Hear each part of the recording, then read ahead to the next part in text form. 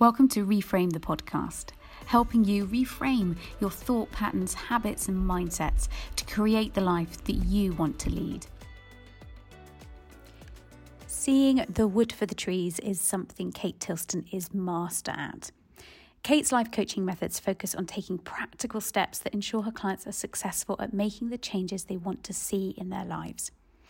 Kate is honest and authentic, both of which shine through in our discussion.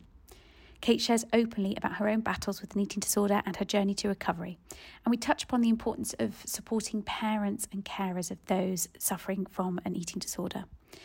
We talk about what it takes to find balance in amongst a hectic life, the power of permission and planning, rest and reconnection. I'm sure you're going to be able to take away something really practical from today's chat. It was a joy to record this with Kate. Morning, Kate, and thank you so much for joining us today on Reframe the podcast. I think a really good place to start, as always, is to ask you to introduce yourself to our listeners and tell them who you are and what it is that you do. Morning, Rose. So I'm Kate Tilston and I'm a practical life coach. I trained, probably about 18 years ago now, and have been practicing full-time for the last 15 years. And I trained in solution-focused coaching. So all the coaching that I do is very practical. It's about where you are now, where you want to get to, and how you're going to get there. And we create an action plan to help you do that. And what drew you to that form of coaching in particular? I'd be interested to know. My mum would have told you that I was the most horrifically organised child, to the extent that I used to line her toiletries up in size order and colour coordinate them. My friends used to laugh because lipstick matched nails. She said, showing you her nails and her lipstick. And I've just always been somebody that has liked practical solutions. I became a coach when I got made redundant, and it was a situation where I needed practical help to get back out into the workplace. And so I went to see a life coach, and she was great and she helped me move forward. But I really felt that I wanted somebody to be practical with me. And at the end of the coaching with her, she turned around and said to me, have you ever considered becoming a life coach? And I thought, yeah, actually, I really like this. I could do this in a different way. And as I say, 15 years ago, it was a very different kind of life coaching scene, I guess. And so I did my life coaching training and decided that practical life coaching was something that I could do that was different.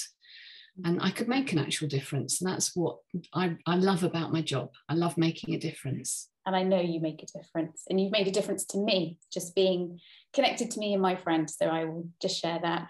But thank you. It's interesting, isn't it? You said there about how at that turning point in your life, when there was a big transition, and we kind of stand in a bit of a wasteland, can't we? Think, I don't know where to go. Having that guide, that signpost can be really supportive. And when we talk about health, I think our mind immediately goes to fitness and food. Yes. A little bit of meditation and yoga and journaling.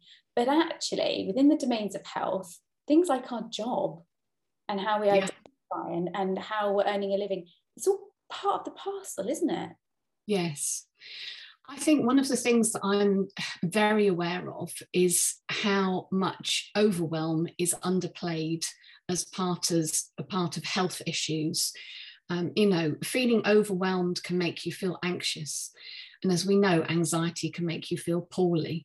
That feeling of chaos, not being in control.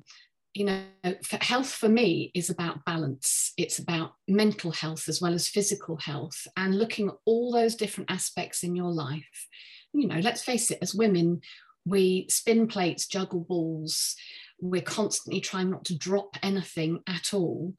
And trying to find balance is really difficult. Lots of life coaches talk about work-life balance. I don't actually believe there is such a thing. I think that it's about finding balance, full stop, for you, your own personal balance. What works for you in your environment, with your family, with your needs, with your job. that to me is a healthy way to live.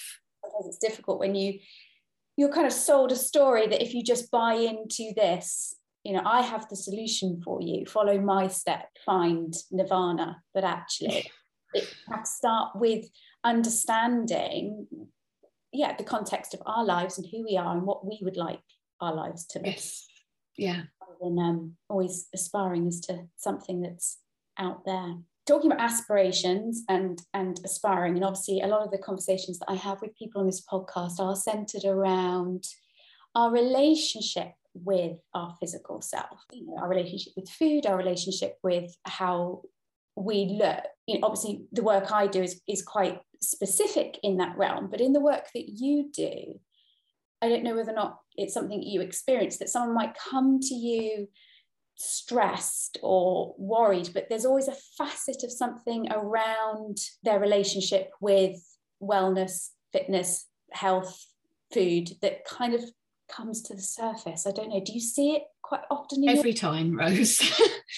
And it can be the client themselves or their concerns about a member of family. I'm getting more and more mums coming to me worried about eating disorders with either their daughters or their sons and how best to manage it. Their fear of the pressure their children are under through social media and the effect it's having on them. And with my clients themselves, again, the number of people that are scrolling through Facebook saying to me, how does she manage to fit in a morning's meditation and some yoga and then go out for a run in the evening? I can barely get up in the morning and get the children to school. Where am I going wrong? Why am I failing? And that just makes me so sad, because these people are not failing. They are living their lives to the best they possibly can. And yes, they would like to be healthier. They can see the benefits of being healthier, but they just need a bit of help and support of looking at their lives and how that fits into their life, not comparing it. It's this comparison thing, which to me is just rife through whatever age group at the moment. And I think it's a real issue we're all facing. Yeah, absolutely. And social media has a lot to answer for that, because it hides the truth behind these highly curated lives. And when you hear, where am I going wrong? That message that it must be us that's flawed, and therefore, because she is doing this, I am less, or I am failing. And we kind of internalize this sense of an ideal self and then commit everything to that ideal self. And that's where we begin to, as you say, fall into these really negative and damaging patterns of comparison. And as you say, we forget, you don't get to see the nanny behind the scenes. Yes. To make it look easy, you don't get to see that they are highly privileged and they can pay for a food box delivery service, or or all of those rocks that aren't necessarily in that individual's jug, that they just keep to the side and make it look so easy. Yes. And I think the other thing is that a lot of my clients, when they're talking about the effect it's having on their children, it's recognizing that when they're sitting scrolling through social media and they're talking about their peers, their friends, and comparing themselves, we're also setting an example for our children as to their expectations. It's the world. Social media is a window that we get a glimpse of people's lives. It is not the reality. Some of it is, we know that some of it is, and there are the people that are up there that put it all out there, and we know the good days and the bad days they're having. But I think that, as I say, this constant comparison to the people that seem to have it all, that manage it all, that cope with it all, they don't. Nobody does. I've yet to come across anybody, even celebrity clients I've worked with who've got all those things in place. They still haven't got it all. They still crumble and fall at certain hurdles. It's yeah, I think as far as particularly with health and well-being, it's a very dangerous area to start getting into the comparison thing. That whole subject of younger people and their experiences and what they hear and see and absorb, you know, we can throw away the comments without even thinking, can't we? We can, you know, they can feel like nothing as we say them out loud, but they land very heavily on little shoulders. So yeah, bringing our awareness to that, I think, is absolutely fundamental. What was your relationship, if you're comfortable to share it, like growing up with your body, going through your teens and so forth? Yes, so my early teens, just as I hit secondary school, I was okay. I went to an all-girls school, which I hated. It was very, very competitive. And although we didn't have social media, if you weren't a sporty person, and, you know, I was the person that when they're doing the lineup and the captains are choosing, I was always the last person. So, who's going to have Kate? Which did nothing for my confidence at all. I was lucky. I was very privileged in the sense I grew up in a very loving and stable home, but I also grew up in a home where the doors were always open to anyone having a trauma. So we had a whole host of people staying with us, living with us. My dad was a teacher. My mum was a designer. You know, any waif and stray that needed a shoulder or a bed stayed. And it was quite early on that I recognised that there were certain triggers with my parents that if I needed them to pay attention, I potentially needed to have a trauma or a drama, and then I could get them to notice. And I suppose it was about the age of 15 when my eating disorder hit. Now, prior to that, my auntie had stayed with us on several occasions, and she'd had anorexia. And she was somebody that was involved in all sorts of mind-blowing television in the 60s, where she was filmed as part of her journey. So she was very much, almost had celebrity status. But I was fascinated by this as a child. You know, why is my auntie, you know, she's cutting off all the bacon rinds off her bacon. Why is she cutting this off? Why is she doing that? And everyone made a big fuss. So at 15, when I had a very nasty holiday experience where I ended up being molested, in fact, when I came home, I thought, right, nobody's noticed. What can I do? Oh, I could start cutting the bacon rinds off my bacon. Perhaps I mean, the naivety of it is quite incredible. And it escalated from there. Now, I was very lucky. I started losing weight. I was demonstrating to my parents I needed somebody to hear and listen. And because of their experience with my aunt, they listened and saw very quickly. So I was rushed off to our local GP, who was the most magnificent man and was very, very sweet. He also knew that I had a horrendous fear of hospitals. So possibly frowned upon these days, but he basically turned around and said to me, we're either going to get you some help or you need to go into hospital. And of course I was like, no, not go to hospital, not a chance, not in a million years. I'll take the help. In reality, it was a long process before we found the right help. And of course, I then had all the attachment to, I could see how upset it was making my mum and dad. I then felt really guilty. My auntie then felt really guilty because she thought that she had set me up and I'd learnt this behaviour. So then at 15, I'm managing all these adults around me as to how bad they're feeling about my eating disorder, as well as coping with my eating disorder. So yeah, it was a pretty grim time. I look back now at photographs of myself and think, wow, never realised I was that thin. Never got to the hospital stage, but the control thing was massive. You know, the calorie counting, the hiding food, the going out for a meal, taking a big enough handbag to put food into a serviette, into my bag. It took over my life, and with the best will in the world. And I say this often, Rose, to my clients, the mums of children with eating disorders. I couldn't have been more loved, Rose. I couldn't have had more support. My parents would have walked over hot coals. This was not about the lack of support they were giving me. This was about, I looked in the mirror, I didn't know how to control my feelings, and the only thing I could do was not eat. That was it. I didn't know what else to control. Thank you for sharing that.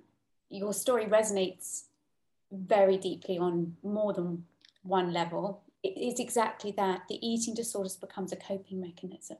We can literally wear our pain on the outside. It's communicating.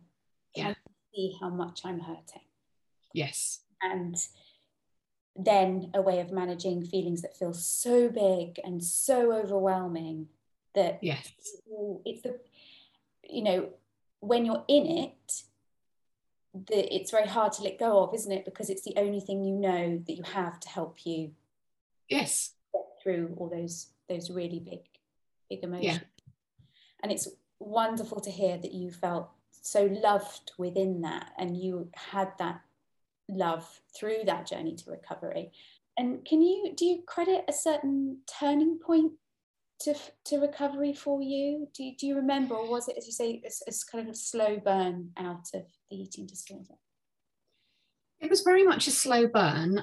There are some significant points where I felt the penny dropped a little. I could, bearing in mind this kind of started at 15, I can remember at 18 sitting in a wine bar with one of my best friends, and we both worked in clothes shops, and we were sitting there having a glass of wine after work, and another friend of ours came in, and she was a big lady. There's no two ways about it. And I'm going to call this lady Sue. And Sue came in, and I turned around and said to my friend, "Oh my goodness, doesn't Sue look amazing?" I said, "She looks fantastic. Doesn't she look gorgeous?" And my friend said, yeah, she does. And she said, "Just out of interest, what size do you think she is?" I said, "Oh, I've no idea." I said, "But I wish I could look like Sue." And she said, "Hang on a minute." And she called Sue over and said, "Sue, would you mind just telling me kind of what size you are?" Bearing in mind at this point, I was probably between a size 6, maybe creeping towards an 8. And Sue said, "Oh, on a good day, I'm an 18. On a bad day, I'm a 20. And I said, "Oh, don't be so stupid." She said, "Well, no, look in the back of my clothes." And I looked in the back of her clothes, and her top said size 18. And I looked at her and I thought, wow, oh my goodness. And I couldn't get over that image. It had to be visual for me of looking at her, and she was well, she was healthy, she looked beautiful. Those are the only words I could describe. And I wanted to look like Sue. And so there was that penny dropping moment. But I think really it wasn't until working through with the therapist on and off, they have very special techniques, as you know only too well. It's what you do. And a good coach, a good counsellor will bring out those things that make life less fearful. And when I was finally brave enough to turn around and tell my parents what had happened on holiday, to somebody who unfortunately they thought was a family friend and had encouraged back into our house since, thankfully nothing else had happened, but I had the tools. I was given the tools by my counsellor to be able to sit my parents down and say, "This is what happened." And then when they burst into tears, and when then they threw every bit of guilt they had at me, not intentionally, but, "Oh my God, why didn't you tell us? We'd have listened, blah, blah, blah." I was then strong enough to deal with that and be able to go, because I couldn't. And they listened. And at that point, it was like shrugging off that need to control, that fear. So I would say those are the two significant moments for me. There were many more. And, you know, even into my late 20s, there were situations where I would find myself in the supermarket and something would have gone wrong at work and I'd find myself checking the calories. And it's a default mechanism. You know, when I feel stressed, the first thing, and I still at 52 years old can sit there and think, well, perhaps if I lost a couple of pounds, I'd feel a bit better. Yeah. But the difference is now, my other voice says, don't be so ridiculous, Kate. Go for a walk, go out and get some fresh air. You know that that's not the drill. You know what will make you feel better, and I do know. And instead of immersing myself into that whole process again, I can get myself out of it. And for that, I am truly grateful. Yeah, and so am I. And it's wonderful to hear you be able to say that. And as you say, it's that skill building, it's that nurturing of that kind of more compassionate voice and thought processes, because the eating disorder is a voice in itself. Yes. Yes. And, you know, having an ally voice who's there in your corner who can, you know, shrink that other one down. Yeah. But I think, you know, something you've said there that I think is very true. And if for any listeners who, you know, as you say, you're coaching clients who have concerns over their own children, you know, if you can, and part of the problem is accessing the support, isn't it now? Yes. Yeah. Under eating disorder services are under so much pressure. But the analogy that was used in my training was, it actually, the framework they taught me was a coaching framework, interestingly, because it is about giving an individual a rucksack. Recovery is a hill. It's a really steep hill. Yeah. And, you know, in times gone by, it was like, well, here's recovery. Start walking.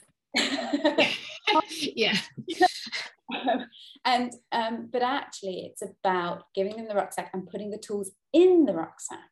Yes. So that, you know, rocky bit of terrain, problem solving, need to go out for a meal with the family. What can we do that's going to make you feel safe and be able to manage it? And all of those tiny little incremental steps that help us get to where you and I are now, which is full recovery. Yes. If there's any message I'd like to leave anyone with today, is that it is possible. Yes, I totally agree. And I also think, you know, what you've touched on there, Rose, is for any of your listeners that are parents that are concerned about children, it's okay for you to need help too, to navigate this recovery journey. This isn't just about the patient, for want of a better word. This is, if you have tools in your rucksack that you can then pass over as they're climbing up that hill, you know, you're the person that stood behind them, giving them just a gentle shove. But it's not, there's nothing wrong with saying, help, I don't know how to deal with this. Help, what do I do when we're heading towards Christmas? Do I put food on the table? Do I not put food on the table? Do I make them sit down with the rest of the family? Do I not make them sit down? How on earth can you possibly know how to navigate that if you haven't experienced it yourself? You can't. It's not your fault. You're not doing anything wrong. You're not being a bad parent. You know, just the fact that you're asking these questions makes you a wonderful parent, actually, and hugely supportive. Well done. You know, go and get some help. Absolutely. Learn how to navigate with them. You know, when we go back to health in its more general sense, yes, how or what do you consider the relationship between taking care of our health? And I know you touched upon it earlier and said, you know, it's the domains of mental health and physical well-being. Yeah. But how does attending to those things help us lead that fulfilling life that we think we should be doing? Yeah. You know, and help us understand what that actually feels like. How do they benefit each other? You know, how does it all come together? I think that's a really good question.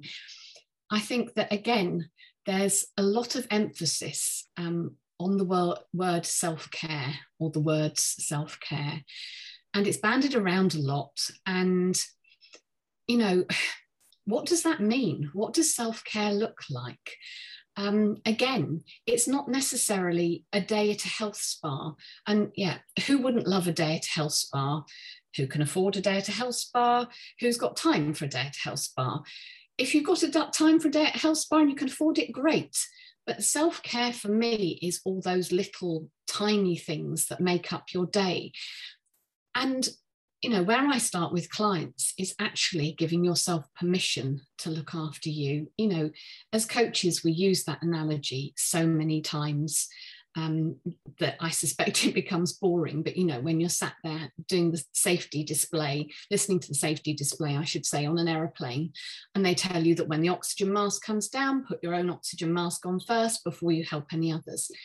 As women, we are so bad at doing that. And I find as a coach, so many of my clients come to me saying, yes, but I need to get the children. Yes, but my husband needs. Yes, but my mum needs me too. And so I kind of start from a place of, okay, let's look at your week. What tiny, tiny things can you change in your life for a little bit of self-care? And that perhaps really even reword that. So is it having a cup of tea, getting up half an hour earlier and having a cup of tea sat on the step with nobody else around before the kids get up, before you have to transport into mummy mode? Is it at lunchtime having a quick sandwich and then walking around the block just to have a bit of fresh air and clear your head? It doesn't have to be a yoga class, going to the gym, doing a 10K run. It's those little tiny things. And if you can start with those bite-sized chunks of self-care and encourage them to be in your weekly routine, you can build on that. But we all start from this place of, I don't have enough hours in the day. How am I going to do this? And the impact I see when people put these tiny things in place, they're not tiny, they're big. They're little things that have a big impact, whether it's the cup of tea, whether it's the walk at lunchtime, whether it's sitting down and reading a book for half an hour just to escape. Again, clients say to me, oh, well, I can't afford to sit in the bath with candles going and rose petals for an hour. I don't have time to do that. So don't. Have a really hot, invigorating shower with a really delicious moisturizing shower gel that smells wonderful, that you come out and you think, oh yeah, I feel a bit better now. It's those little things that create the balance. And I'm all about finding that balance, the soul soothers, the little things that make a difference, These micro moments. It is micro moments. Micro little reset. Yeah. You said there that I think I also hear a lot in my own work is around permission and feeling guilty. Even if someone sits down with a cup of tea and suddenly they see out the corner of their eye, there's some dust under the chair over there. There's this compulsion, there's this guilt that, oh, I should be productive, I'm really productive. And I think that's, I don't know if you'd agree, but is very much tied into self-worth. Yes. And it's interesting, isn't it? I know that the old saying, we only take care of the things that we value. Yeah. And I don't know about you, but in my experience with clients, sometimes they're incredibly uncomfortable with self-care steps. Yeah. Smallest ones. Yes. They can find it difficult to act on them, and we'll come back to that later, and there'll be lots of excuses as to why. And actually underlying that is, as you say, I have difficulty giving myself permission because actually, where am I in the mix? Yes. I don't know if you agree. I tend to see a cycle. Once we can begin to broker these small, tiny steps, and the more they attend their own self-care, then that little vessel of self-worth gets a little bit bigger. And as it's a little bit bigger, it's easier to make that window of time that bit bigger. Suddenly these acts of self-care become non-negotiable because actually I am worthy of. I can. So it's the starting that's the hard bit, isn't it? Yeah. And that's where I guess working with a coach can be great, because there is that little bit of accountability. Yes. Yeah. So one of the things that I regularly do with clients will be, I literally send them like a school timetable and get them to fill in what they do each day, including their working hours or non-working hours. And usually they will send that back to me. And the first thing they'll say to me is, no wonder I'm exhausted. Yeah. And you look, and it kind of goes from the moment they wake up, they're needed for so many things. And whether you have children or don't have children, you are needed for different roles and responsibilities. And we work from that place. And you're absolutely right, Rose. It's that feeling of self-worth. It's that permission giving. It's that sowing the seed. And once they are accountable to somebody else. So if I give them a challenge like, okay, every day for the next week, I want you to get up half an hour earlier, make yourself a cup of tea, and just sit there in the quiet and enjoy it. Mm.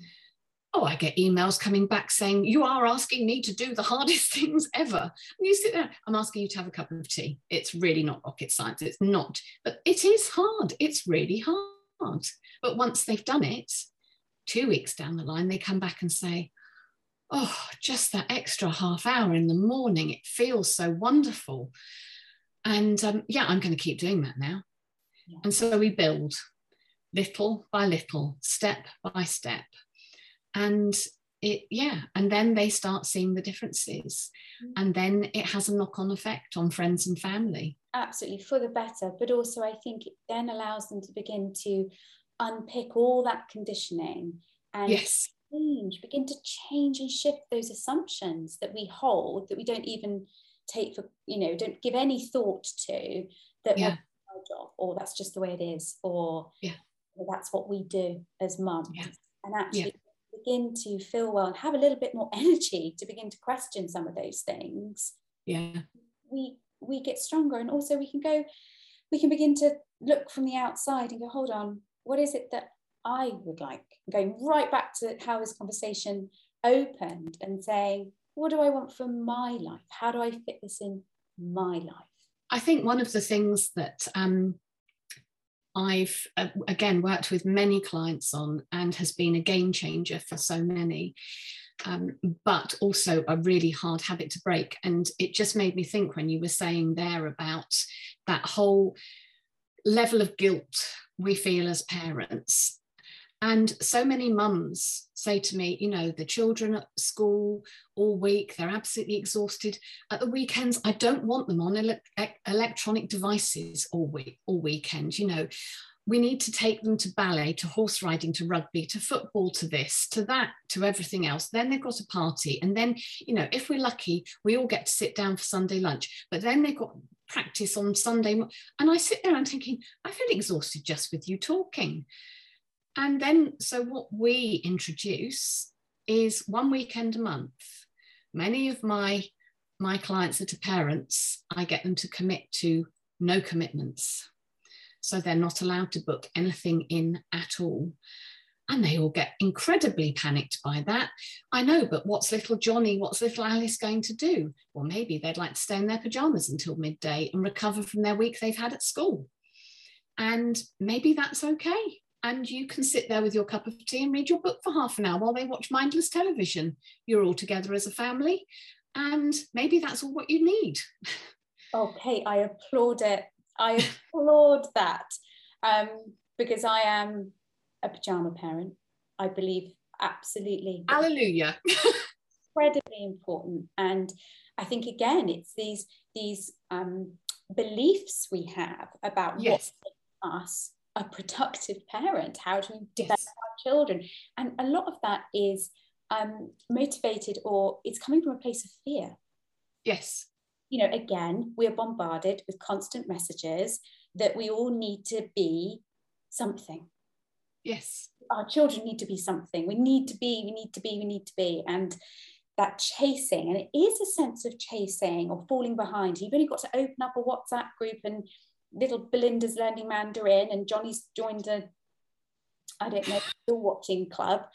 And suddenly comparison, going straight back to comparison, but even comparing how we're viewed as parents through how well-rounded our children are. But actually, let's think back. I mean, gosh, you know, my parents, I spent Sundays rearranging my bedroom because there wasn't anything else going on, and trying to record the top 10 on my I think we turned out okay. I think we really did. And you know, again, we talk about health and well-being. It's an opportunity to be together, to notice things. We need time to stop and not be rushing from A to B to C to D.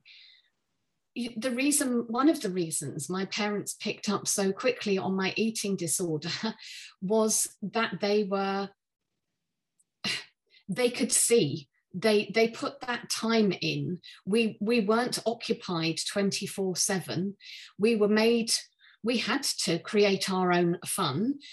We had to create our own things to do. They were both working parents, but there wasn't this need to be constantly doing. And I think that time at home is crucial, to be able to just observe, see where the balance lies within the family. Okay, mum's really tired. You know, dad's had a tough week. The children have had a tough week. That build up to half term, particularly this winter term, where children are on their knees by half term, you know, just take some time out. No child is going to ever bemoan the fact that they've stayed at home for a weekend and played with their things and just been with mum, dad, grandparents, whoever. Rest and reconnection. Yeah.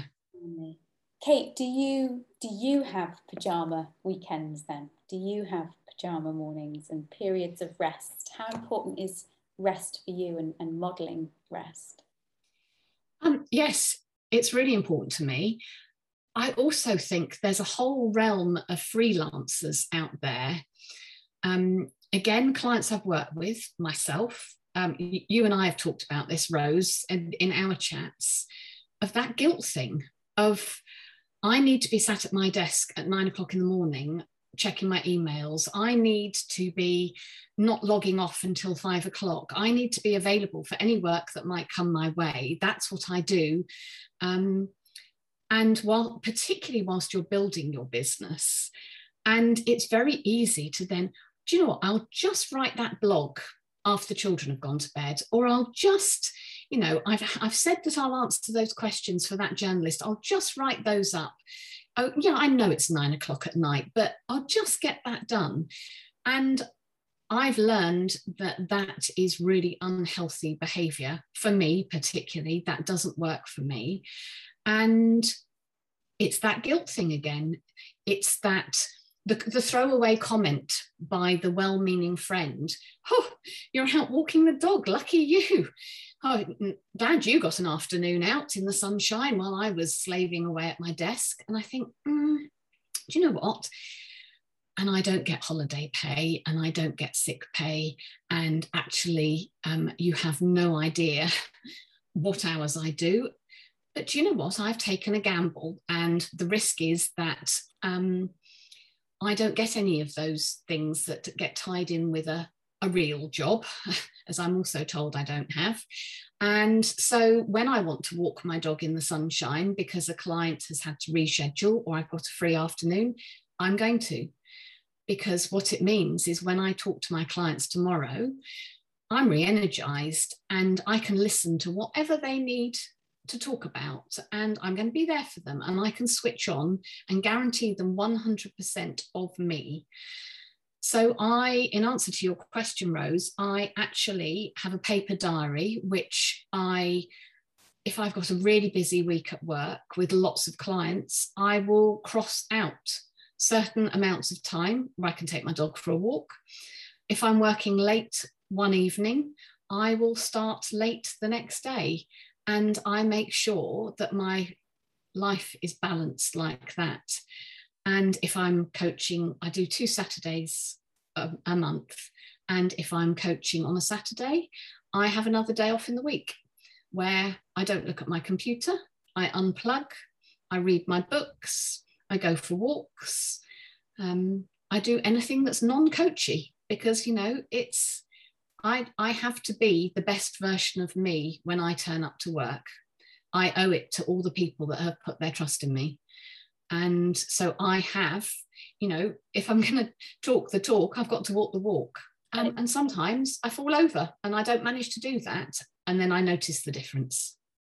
Yeah, absolutely. And it is being congruent.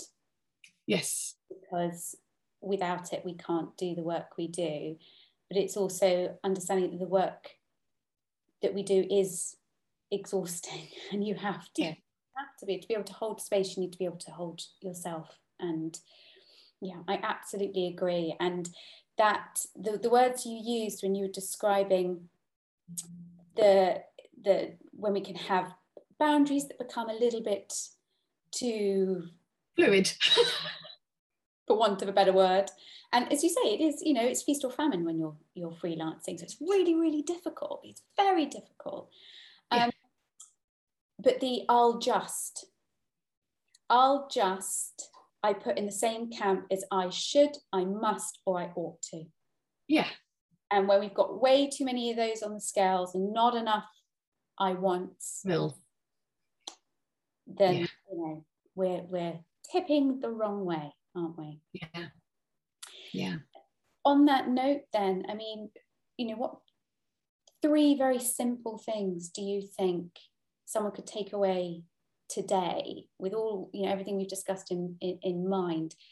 What kind of 3 actions could they put into motion to support themselves today in a very practical, solution-focused way? Do you know what the first one would be? Give yourself permission to plan. You know, we all love this idea of being completely spontaneous, and, you know, I want to have spontaneity in my life. Well, unfortunately, as you get older and you have responsibilities, you have to plan spontaneity. So you have to create the space where you have that free weekend, which when you suddenly think, oh, it's a beautiful sunny day, oh great, we've got no commitments, we can all get in the car with a picnic and go to the beach, or we can all go and visit somebody that we haven't seen for ages. Let's just be spontaneous. But you have to plan for that moment. And it starts with that permission. So it's giving yourself permission to plan. It's realizing that you are a grown-up, you do have responsibilities, and planning your life will remove some of the chaos. It will remove the overwhelm. So I would say that's the first point. I would say the second point would then be to put in place practices that make your life easier. And again, this isn't about what your best friend does. It's not about what you read in the media, what you look at on social media. This is actually sitting down on a Sunday and meal planning during my working week makes my life easier. And if we're going to eat really boring things Monday to Friday, and it's the same repetitive thing every week, but that means I'm less stressed. That means the children then are less stressed because I know what I'm doing. Great, do it. Whatever makes your life easier. And follow through on those practices. And, you know, if you meal plan and it is the same meals week in, week out, once a month, change it all up again. Put it in your diary, flag it up. The first Sunday of every month, I'm going to do a new meal plan. But I promise it will make life easier. And I think I would really recommend 1 weekend a month, having no commitments.